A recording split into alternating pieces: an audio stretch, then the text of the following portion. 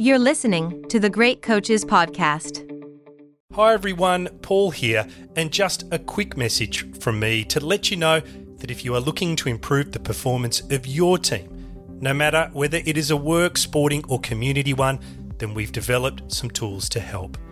On the website, you will find our Thriving Teams Diagnostic, which uses insights from the more than 200 great coaches we have interviewed to challenge you with a series of questions to help you understand how your team is performing. It's free and only takes a few minutes to complete. If you'd like to know more, you can check out our website, thegreatcoachespodcast.com. Hey, Dave. Yeah, Randy. Since we founded Bombas, we've always said our socks, underwear, and T-shirts are super soft. Any new ideas? Maybe sublimely soft. Or disgustingly cozy. Wait, what? I got it. Bombas. Absurdly comfortable essentials for yourself and for those facing homelessness. Because one purchased equals one donated. Wow, did we just write an ad? Yes. Bombas. Big comfort for everyone. Go to bombas.com/ACAST and use code ACAST for 20% off your first purchase. I'm Sandra, and I'm just the professional your small business was looking for. But you didn't hire me because you didn't use LinkedIn Jobs. LinkedIn has professionals you can't find anywhere else, including those who aren't actively looking for a new job, but might be open to the perfect role, like me. In a given month, over 70% of LinkedIn users don't visit other leading job sites. So if you're not looking on LinkedIn, you'll miss out on great candidates like Sandra. Start hiring professionals like a professional. Post your free job on linkedin.com/people today.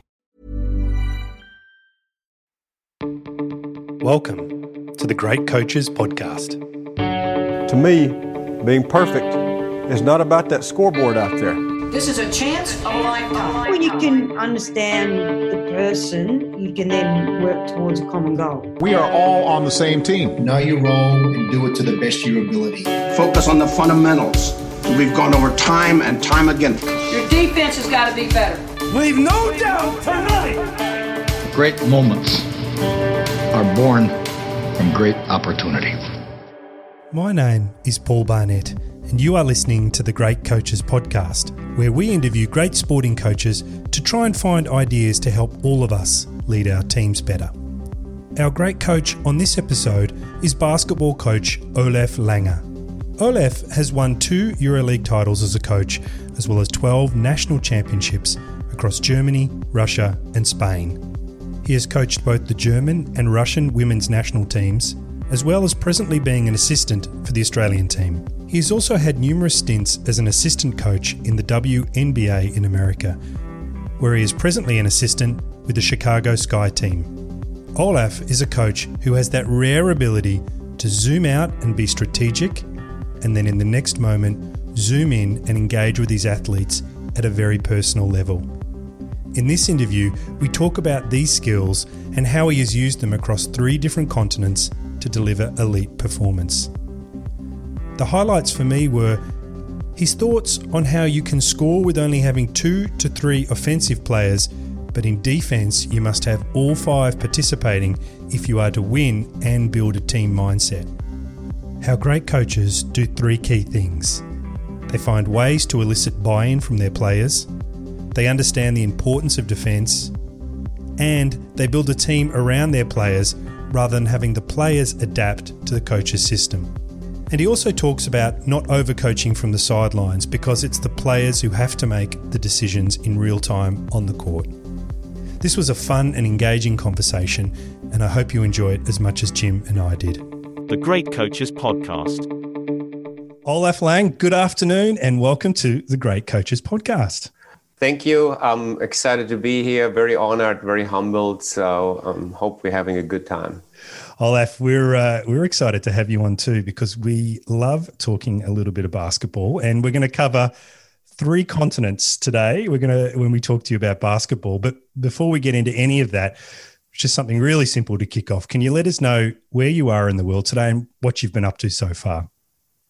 Well, I'm currently in Phoenix, Arizona, where I reside with my wife and kids. I've just recently finished the last WNBA season, where I've coached for the Chicago Sky. It was a very unique season, as we all know, in these pandemic times. We played it in a bubble in Florida, and it was a very unique yet very fatiguing experience because the schedule was so condensed that there wasn't really much else to do other than to coach and sleep. So I just been winding down from the season and getting ready for my off-season projects, whatever they may be.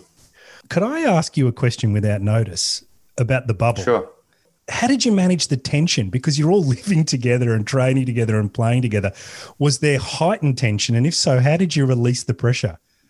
Well, I mean, there was, you mean pressure with other teams or the pressure to perform? What pressure are you referring to exactly? Probably just more the interpersonal pressure because you're all living with each other, playing with each other. Like, how did you get a break from it and de-stress? Well, you really didn't. It was unique because you got more in touch with coaches from other teams, some players from other teams. You formed relationships that you probably would have never formed in other than this situation. So you go to lunch, which was a buffet type of thing. You grab your food, you run into 5 other people, 3 other coaches. You have a chat here, you have a chat there.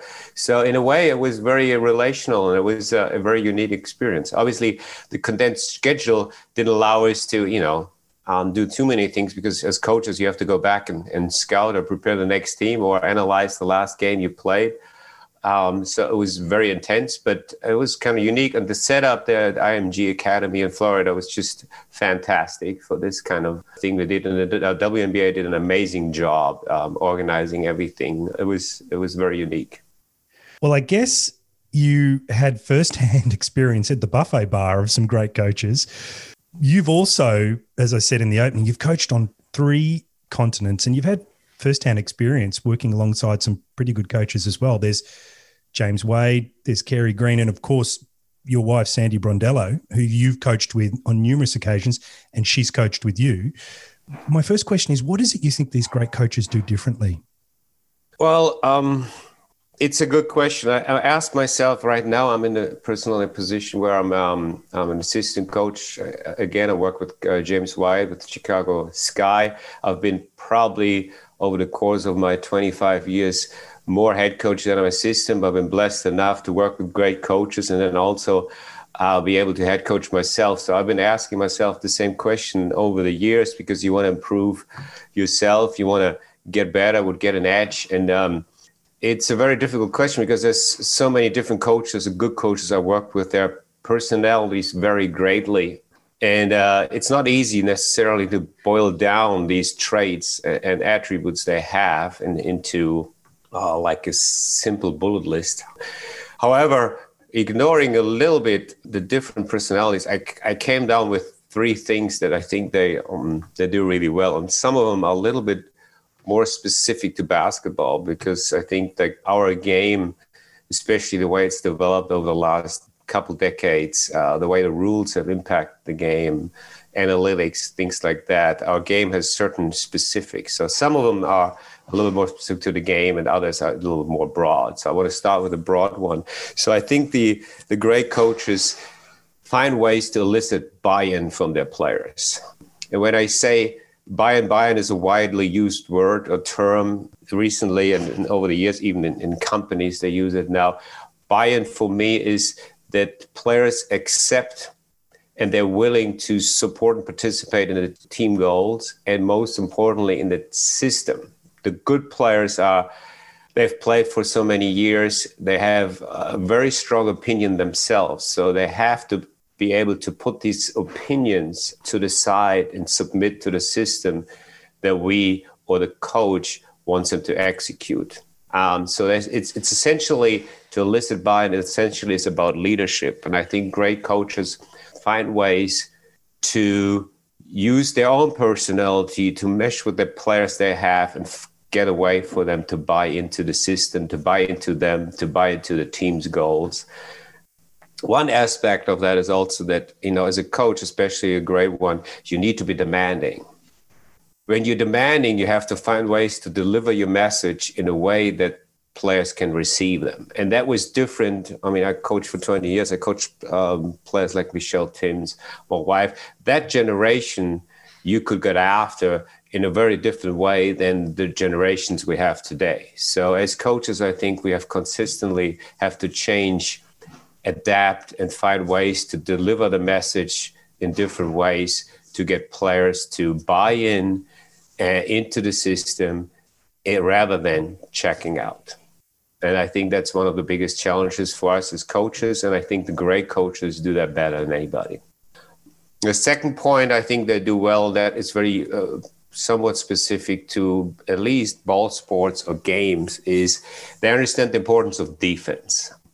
And especially in our game of basketball, defense is so difficult because the game is so athletic and you can't touch anybody physically. So it's very difficult to play defense on a higher level. But all teams that are successful, and statistics are very clear, are great defensive teams. If you take the 7 of the last 8 WNBA champions are our top 3 on the defensive side.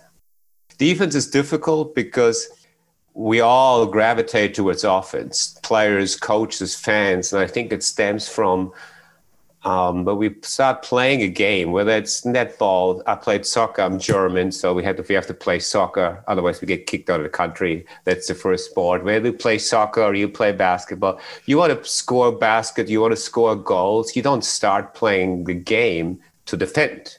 I mean, nobody does that. So by the nature of the game itself, we all gravitate towards offense. But when you come to professional ranks and you need to win to stay the job, you need to win, or you want to win championships, you need to become a good defender. You need to be able to coach defense, and you need to commit to the defensive side. And I think the great coaches find ways to get their players to commit to play defense more than they want to. And then my last point I want to make is great coaches build their team around their players rather than having their players adapt to their system.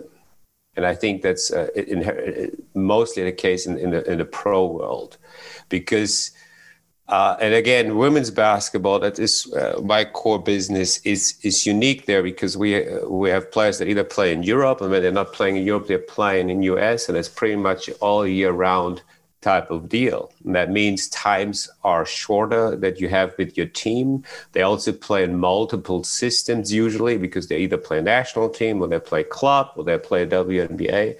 So they're influenced by different coaches and different systems. So we have less times and higher pressure, higher expectations. So in short times, we have to find a way to be successful. And I think it is very important in this setting for any coach to find and tweak their own system to the players that they have rather than having their players to adapt to their system because there's just no time anymore. Great example of that is the Dallas Mavericks currently. Rick Carlisle, for example, throughout his career, he was known for a fast-paced ball movement type of guy. Now he has Luka Doncic, and what did they do there? I think 20th or 18th or 20th in the WNBA pace. They play much slower. The ball is more in one person's hands, and the result is they have the one record-breaking offense. They're the number 1 in the NBA in offensive rating, and they're one of the most exciting teams nowadays. So it's a good example where coaches adapt to the players they have. It's probably the most in-depth answer we've ever had, Olaf. Thank you. And it's fascinating too, this focus on defense first. And I want to come back to it a little bit later on where we talk about your particular style and philosophy and how you've used that to build results. I'd like to actually ask you about the role of the coach, because when you watch basketball, the coach almost seems to be the sixth player. They're calling the shots, they are taking control of the play. They are directing traffic. And it's a much more involved role than other sports. So I guess my question is, in basketball, how would you describe the role of the coach? Well, that's an excellent question. I asked myself that many times when I evaluated my own way of coaching, especially on the sidelines, whether by nature, I'm a little bit more calm and composed, but I sometimes thought, should I be more of a ping pong ball on the side and call every play? We basketball coaches get sucked in this kind of way of coaching because of the little bit more influence we have on the sideline. There's timeouts, there is constant substitutions. You can even pull a player out, talk to them directly, send them right back in. Then there's drawing up plays at the end of games where you directly can impact the game. I think basketball is unique. If you look at other sports, I think the impact is much, much less. But still, if you look at the great coaches, Phil Jackson, he barely did anything. He sat there and his players executed, read the game. And I think that is still the key role of the coach. I would say, for me personally, I would say 80% of my job is done by the time the tip-off happens. I have to prepare the team well. I have to get them physically prepared, mentally, tactically. But the game itself is played on the floor. And I hated point guards that dribbled down the floor and looked over their shoulder and what the heck I was calling or not calling. I think it takes away from the game. It's a player's game. They have to make decisions in split seconds, and they have to get better at making those decisions. I mean, when I coached earlier in my career, I had two really, really good guards. I mean, they're both Australian, so you're very familiar with them. Michelle Timms and Sandy Brondello, and I was a very young coach at 25. I don't think I hardly made a call. They had the team in perfect control. It was good. So other times when I coached the Russian national team later in my career, I had point guards who were very poor that I called more. I think sometimes the coach has to fill certain gaps, but the ultimate goal as a coach always for me is to become redundant.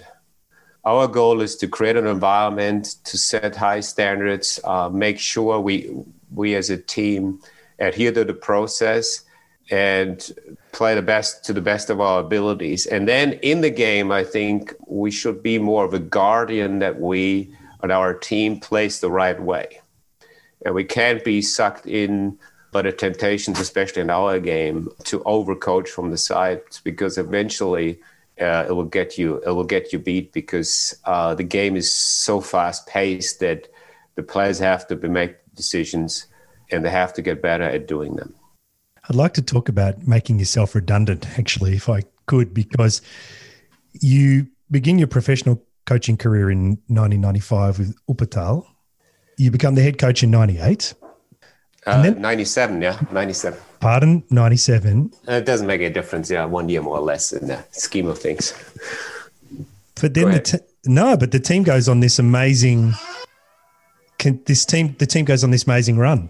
5 consecutive championships, and so you must have done something at that time to set up that team that it was just running so well. And I'd like to ask the question: can you remember back what it was that you did when you first set up that team?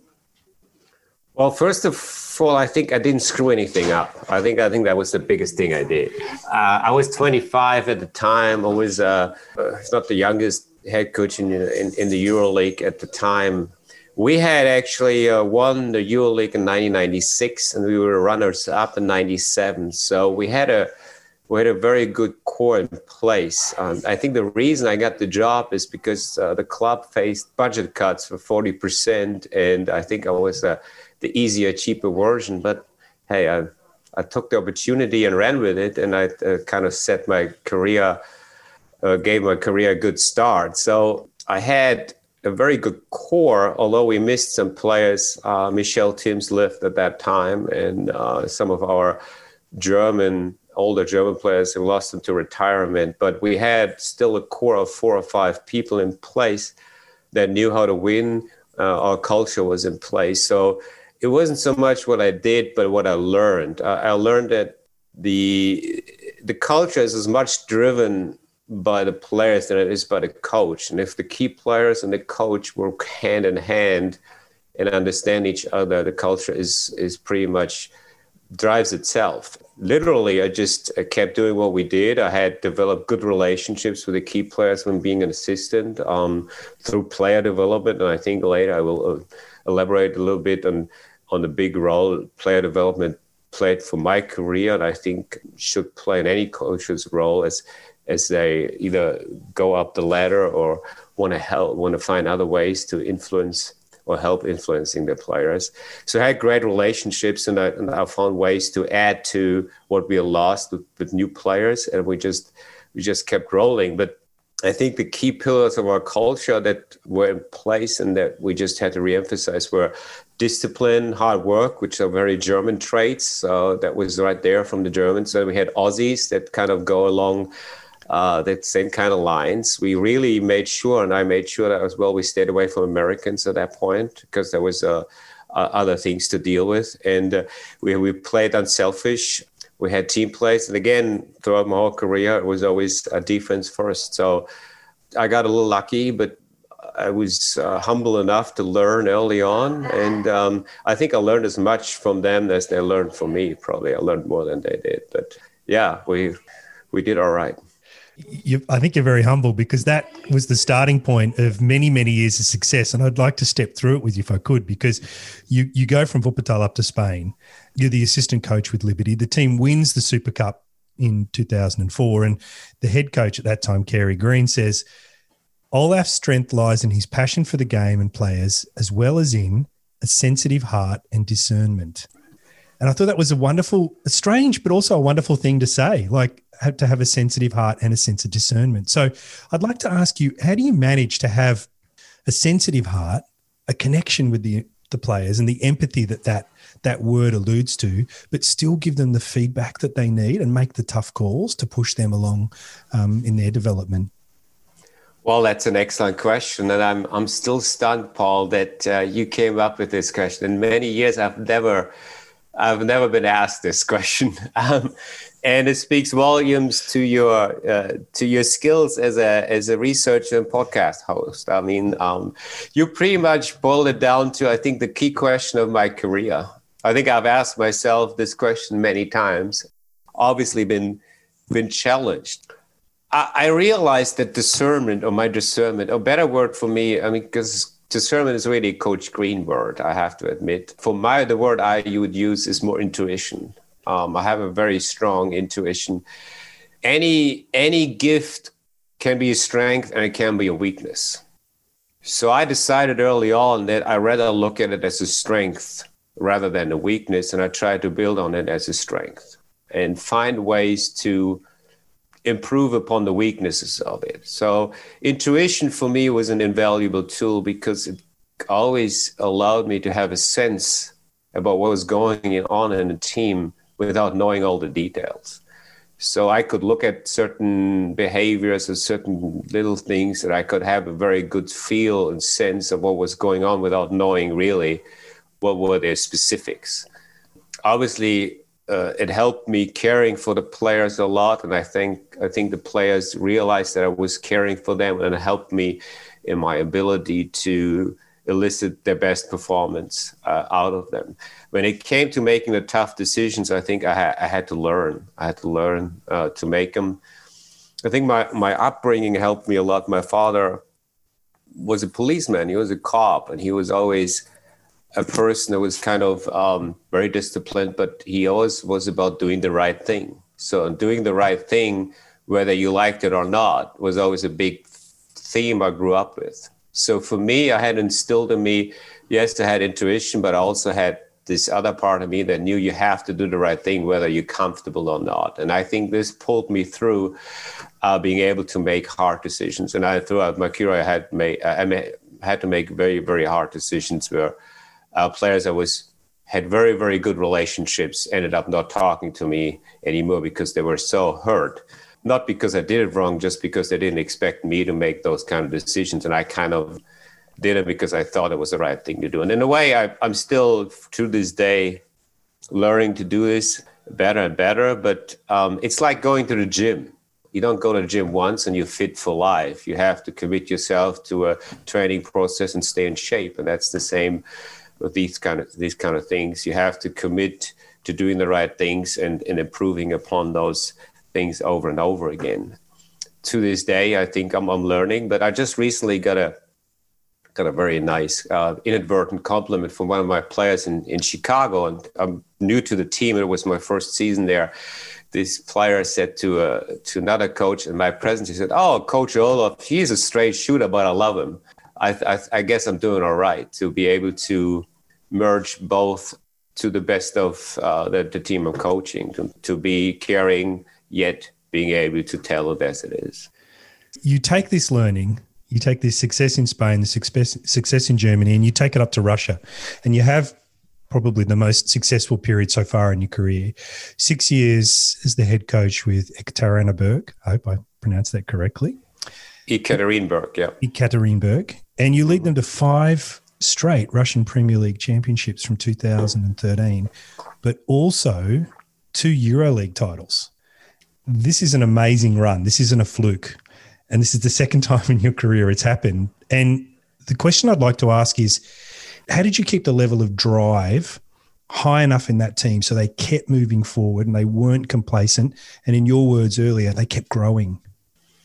Well, you know, when we took over the team, they had the best players and the highest budget. ECAT, we call them ECAT in the business, ECAT, had for years the highest budget in the women's side in the EuroLeague, but they had a history of underachieving. So when we came in, it was about figuring out what went wrong all the years before, what we need to do different, how to set the team up for success. And at the same time, we Diana Taurasi was also signed as a player. So we came in as a coaching staff, and she came in at the same time. And for your listeners who don't know Diana Taurasi, is like the Lionel Messi or the Michael Jordan of women's basketball. She is the greatest of all time. She is a tremendous player. And I remember this conversation her and I had maybe 3 weeks in. We looked at each other, and she said, "Now you know why they never win." And I said, "Yeah, you're right," because there were so many things. There were good players. We had, all these great players, but that didn't fit right. And the whole culture, practice culture, wasn't right. So we had to change the way we practice, the way we adhere to the process, the way we took relying on talent out by focusing on the core thing, which was playing basketball and having high standards. And I think it really helped that our best player, Diana, was kind of a Michael Jordan, late Michael Jordan for Phil Jackson. She understood that only as a team you can win. So we pushed the envelope. We instilled the same principles that worked for me personally in Wuppertal, and I had with our best player on my side. There's this in basketball, I don't know if that's common in other sports, but we have this saying, and it goes like this: if your best players are not your best leaders, you won't go where you want to go. And we were very fortunate that my best player, not just the best player in the game of women's basketball at that time, she was our best leader. And so together we were able to put that train back on track and never stopped rolling. And one thing I realized is that these players, they may be the best players. We have the best players from the United States, we have the best players from Europe, and the best Russian players. They all want to get better. They all want to still perform on a high level. So I used also player development again as a key motivating factor to prevent complacency. We worked with each player individually. We put a lot of time in. We made sure that everyone had a role, with everybody contributing, everybody improving almost on a daily basis. Complacency was not our problems. We had problems like many teams, but complacency wasn't one of them. And I think looking back, we should have won more EuroLeague titles, but I'll tell you that it wasn't because of complacency. Hiring for your small business? If you're not looking for professionals on LinkedIn, you're looking in the wrong place. That's like looking for your car keys in a fish tank. LinkedIn helps you hire professionals you can't find anywhere else, even those who aren't actively searching for a new job but might be open to the perfect role. In a given month, over 70% of LinkedIn users don't even visit other leading job sites. So start looking in the right place. With LinkedIn, you can hire professionals like a professional. Post your free job on linkedin.com/people today. Many of us have those stubborn pounds that seem impossible to lose, no matter how good we eat or how hard we work out. My solution is PlushCare. PlushCare is a leading telehealth provider with doctors who are there for you day and night to partner with you in your weight loss journey. They can prescribe FDA-approved weight loss medications like Wegovy and Zepbound for those who qualify. Plus, they accept most insurance plans. To get started, visit plushcare.com/weightloss. That's plushcare.com/weightloss.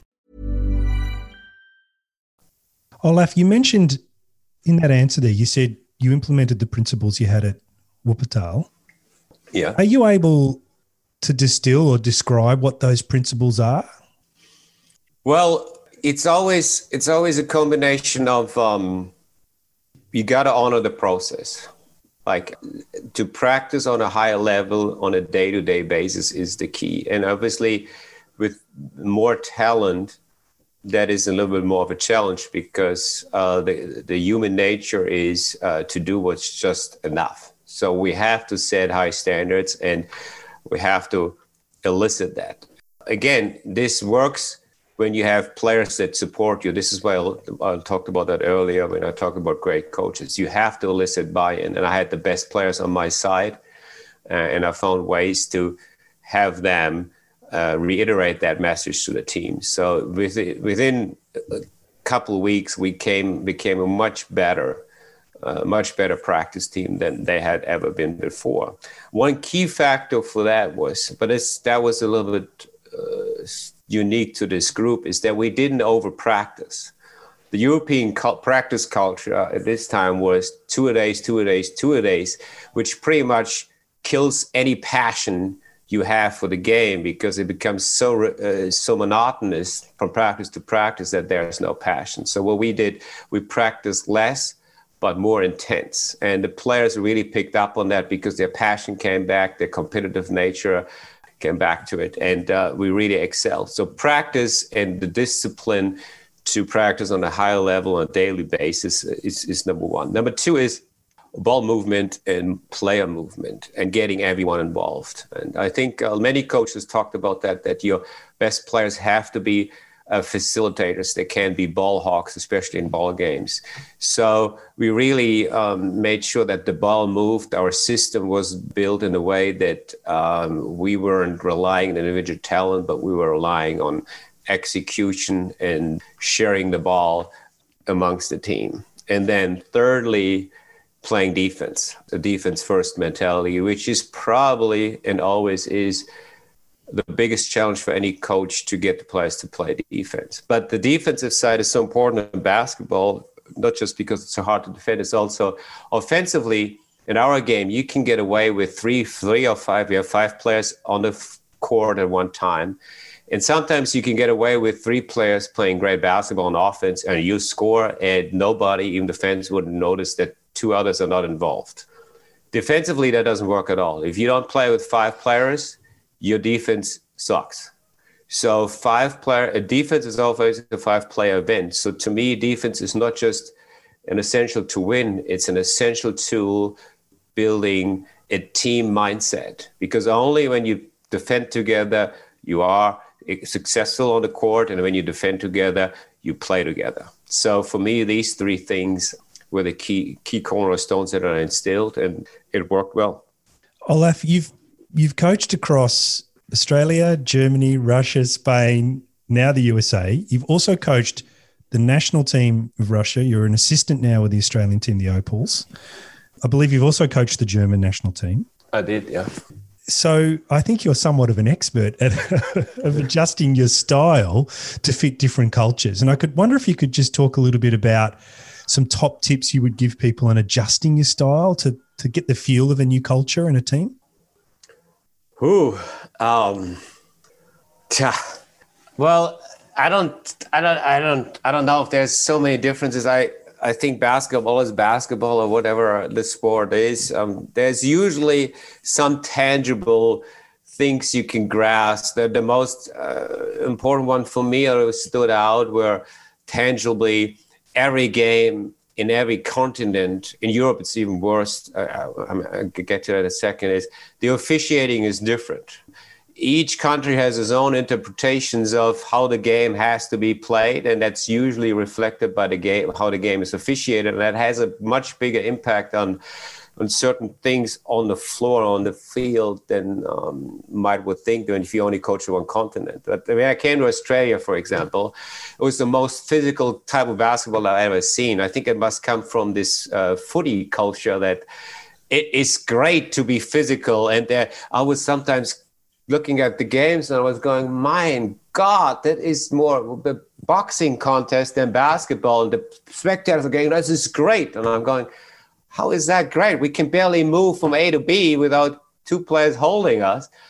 But eventually we adjusted. I figured out what works better in physical situations and not better. But Then on the other hand, in the United States, here, you can't barely touch each other, and then Europe is somewhere in between. So the officiating has a big impact on how the game is played. And there are certain things that are done in a certain way on different continents. And I think when you come in, you better have an open mind, and you don't come in like a racehorse with these, what are these things called on the side, so the horse doesn't see right and left? Blinkers. Yeah, I think knickers. Yeah, I think it's important to have an open mind, to talk to people and figure out what the particular differences are. And to me, officiating was one, and I realized that pretty quickly, and we find a way to adjust. And then there are less tangible things that are a little deeper, and that's more relevant to person-to-person interactions. And they come from deeper cultural norms and, behavioral patterns that people brought up. So, for example, what I had to learn, I'll give you an example. Like a level of honesty an Australian player can take is way bigger or higher than, for example, a Russian player. Okay, and that has to do how, especially on my side, how they've been brought up. And I think the Americans are somewhere in between. So you have to figure out how to talk to people, how to talk to your players, to be the most effective coach, to get them to do what you want them to do or what's the best for the team. So I think you have to be, in the beginning, be a good listener, be slow to talk, make sure you talk to all sort of people, not just to your key players, to management, talk to everyone down the hierarchy, and be a good listener in the beginning. And then you'll figure out pretty quickly how you have to adjust either whatever you do on the floor, but most importantly, what you have to do in terms of human interactions to be the most effective leader. You've been coaching since 1989 when you were 17 years old. What do you like so much about coaching? Oh, I love the challenge. I love helping people to get better, to get what they want. I love putting a team together and go through the process of everybody giving up their own individual agenda and coming together as a team. And it's always a riddle. It's a puzzle. I love the challenge. And quite frankly, I love to be involved in the team, the camaraderie, the togetherness that comes from going after a common goal. I think it's a great metaphor for life, because anything of real value is never done alone. It's always done in a team, whether it's your family at home or the big issues and the big problems we have in the world that we need to solve. We're only going to solve them as a team and not as individuals. So I love that, and I don't think I will stop doing it. You say there you don't like doing things alone, together. And of course, your wife coaches basketball, and there's been times where Sandy has been your assistant, and there's been other times, like right now in the Australian team, where you're her assistant. And on top of that, it's fascinating that you've both moved countries to support each other's career. So it's not directly a coaching question, but I'd still like to ask it. Are there any routines or things that you both do to stay in sync on and off the court? Well, I mean, we get that question a lot. It bugs people. People cannot understand how this works. Some people say, I could never, male, I could never work with my wife. And, so we get that quite a lot. And I think it is unique in a sense. It is also, I think, because of the personalities we both are. I think we both have a very strong passion for the game of basketball. We both love it very, very much. So we understand this passion in each other. We are both family first type of people. So we know that while we love basketball, it's always family first. So we naturally support each other. Now we have kids, our kids go everywhere. And, it's never been a hard thing for us. And then besides being husband and wife, we're also best friends. And I think these three pillars have always pulled us through, and even when things got tough, but certain things that we do regularly, I can't tell you. We speak about basketball almost every day. There's not a day goes by we don't speak about basketball. I think that helps, but I think these three pillars I mentioned are really the key for us to keep everything on track. And because we're both coaches, it works because we really understand the business. And we don't get offended by things other people would. I mean, I tell you literally in the bubble, like when we both so enthralled and engaged in basketball, there may be 3 days or 2 days where we don't talk to each other and nobody gets offended. And in other relationships, I think that will be difficult. Maybe it's the shared passion that keeps you in sync there. Yeah. I'd like to just take you, it's a quote, and it's actually, it's not a unique quote. You said if you want to reach something big, you must set big goals. But what I would like to ask you about is there a person or even a team that you can talk about where through helping them stretch, aim higher, have a bigger aspiration, you were able to dramatically improve performance? Yeah, because that quote you probably pulled where I used it the most. I used that quote with the Russian national team when I took over the Russian national team. And when I took the job, I knew this would be a very, very challenging job because Russia and women's basketball has a very, very long tradition of gold medals and championships and a lot of success in women's basketball. However, through the fall of the USSR and there was a big gap, almost a generational gap, where there was no funding for women's basketball. And then this gap eventually reached the top level of women's basketball, where they had problems to qualify for Olympics. They weren't at the top anymore. But at the same time, in the federation, there were still very high expectations. So I knew going into this job that there were high expectations to, be again in the Olympics and potentially win medals. And at the same time, I saw the talent level of the team, and it wasn't there. It wasn't there to support those expectations, but it was not my place to decide about expectations, but it was my place to coach the team. I knew this was a very, very challenging job because of the outset, but I love challenges and I've never shied away from any. So I took it on. So I sat down, I thought, well, how do we going to do about this? And then I said, well, playing small is certainly not going to do it. So the only thing to do this is if we take it head on and we just try to stretch ourselves. So that's where I used this. I used it with that team.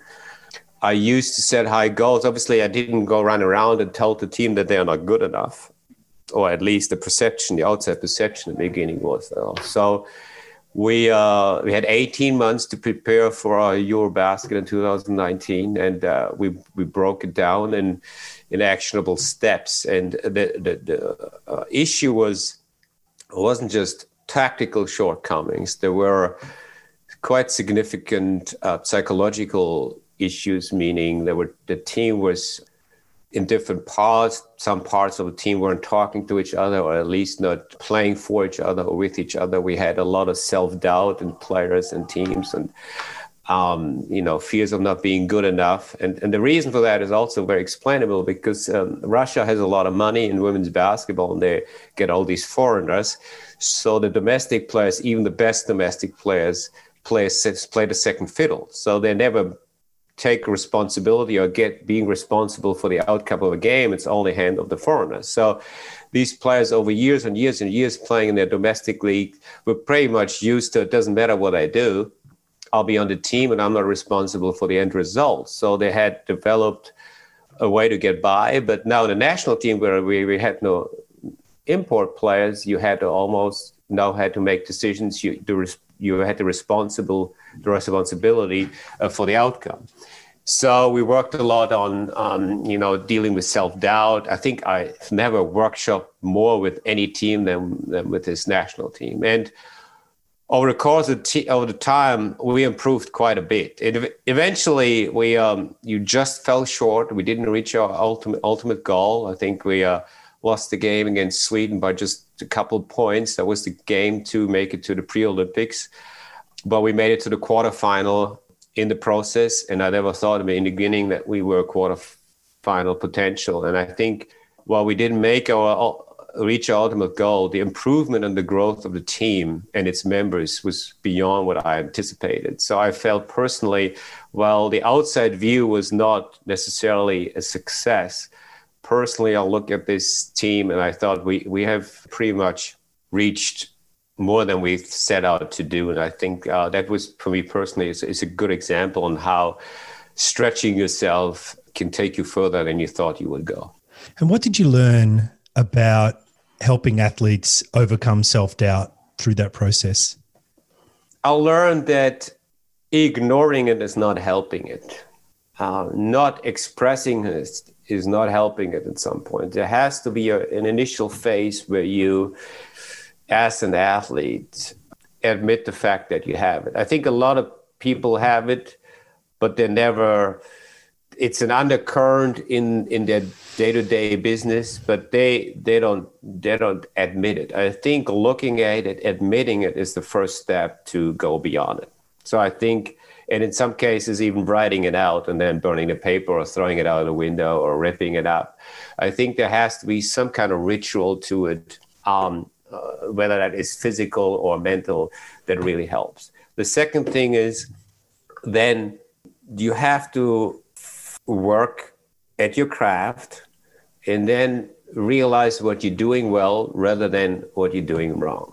I think we helped this process with specific video sessions we had and specific focuses we had, because I think that the German, for sure, the German nature, that was a Freud, the German nature, but the human nature is always to look more for the negative or for what's wrong rather than for what's right. And I think a shift in perspective aided with, especially nowadays where we have technology way more available at what the player does well, and also have other players, teammates telling them what they do well, really kickstart the process. And then eventually it's just learning to stay in the moment. I think that's a big one, especially when it comes to competition.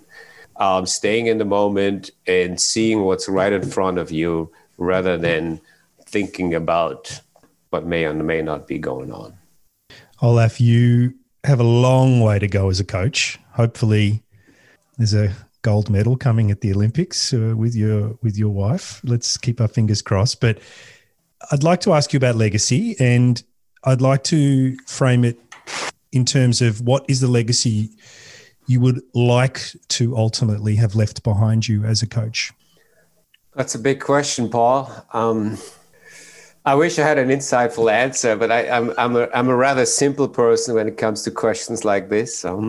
It's definitely not championships. I know that much. I can barely remember who won the NBA 5 years ago or 3 years ago. So I don't think it's championships. If I've helped people I coached or under my supervision, you may be assistant coaches sometimes, people you influence, to become better people on and off the court. And we all end up realizing that our lives were enriched because we crossed paths. Then I think I fulfilled my purpose, And I think earlier we talked about nothing is achieved alone in life. And I think that's so true. And all these championships and titles, they're nice and I love them. But again, they just eventually there's the medal in the box or a T-shirt in a drawer or a trophy in a cabinet. But what really lasts, I think, is who you had to become to achieve it. And if we all become better as people, as a person in the quest, and I have been a part of it, then I'm at peace. Olaf Lange, I'm very happy that our paths have crossed and we were able to do this interview. I wish you all the best for the coming season. And thank you very much for your time today. Well, thank you so much. And Paul, let me say you're doing a great job with this podcast. I'll be a committed listener. Thank you so much for having me. Thank you, Olaf. The Great Coaches Podcast. Hi, everyone. It's Jim. You've been listening to our discussion with Olaf Lange. Olaf said, putting a team together and to go through the process of everyone giving up their own individual agenda and coming together as a team is why he loves coaching. The camaraderie, the togetherness that comes from going after a common goal, it's a great metaphor for life because anything of real value is never done alone. It's always done in a team. It's such a powerful message. Many teams in business are currently being tested and looking to find new ways of working through these challenging COVID times. I feel extremely fortunate to be working with a team of people who share a common goal, and as Olaf said, trophies and medals may sit in a drawer or a cabinet, but it's who you have shared the journey with and who you have become to achieve success is what you will remember most. Coming up next on the Great Coaches podcast is the coach of WNBA Phoenix Mercury and the head coach of the Australian Women's National Basketball team, Sandy Brondello.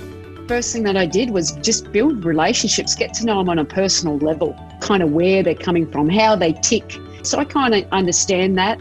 I think I'm very honest, but I'm very fair in my leadership. Like my job is to get the best out of them, be a servant leader. And the biggest thing is, if you get those relationships, it's easier for, especially your culture, your best players have to buy into that. And just before we go, coaches are not usually the type of people who seek the spotlight. If you can put us in touch with a great coach who has a unique story to share, we would love to hear from you. You can contact us using the details in the show notes.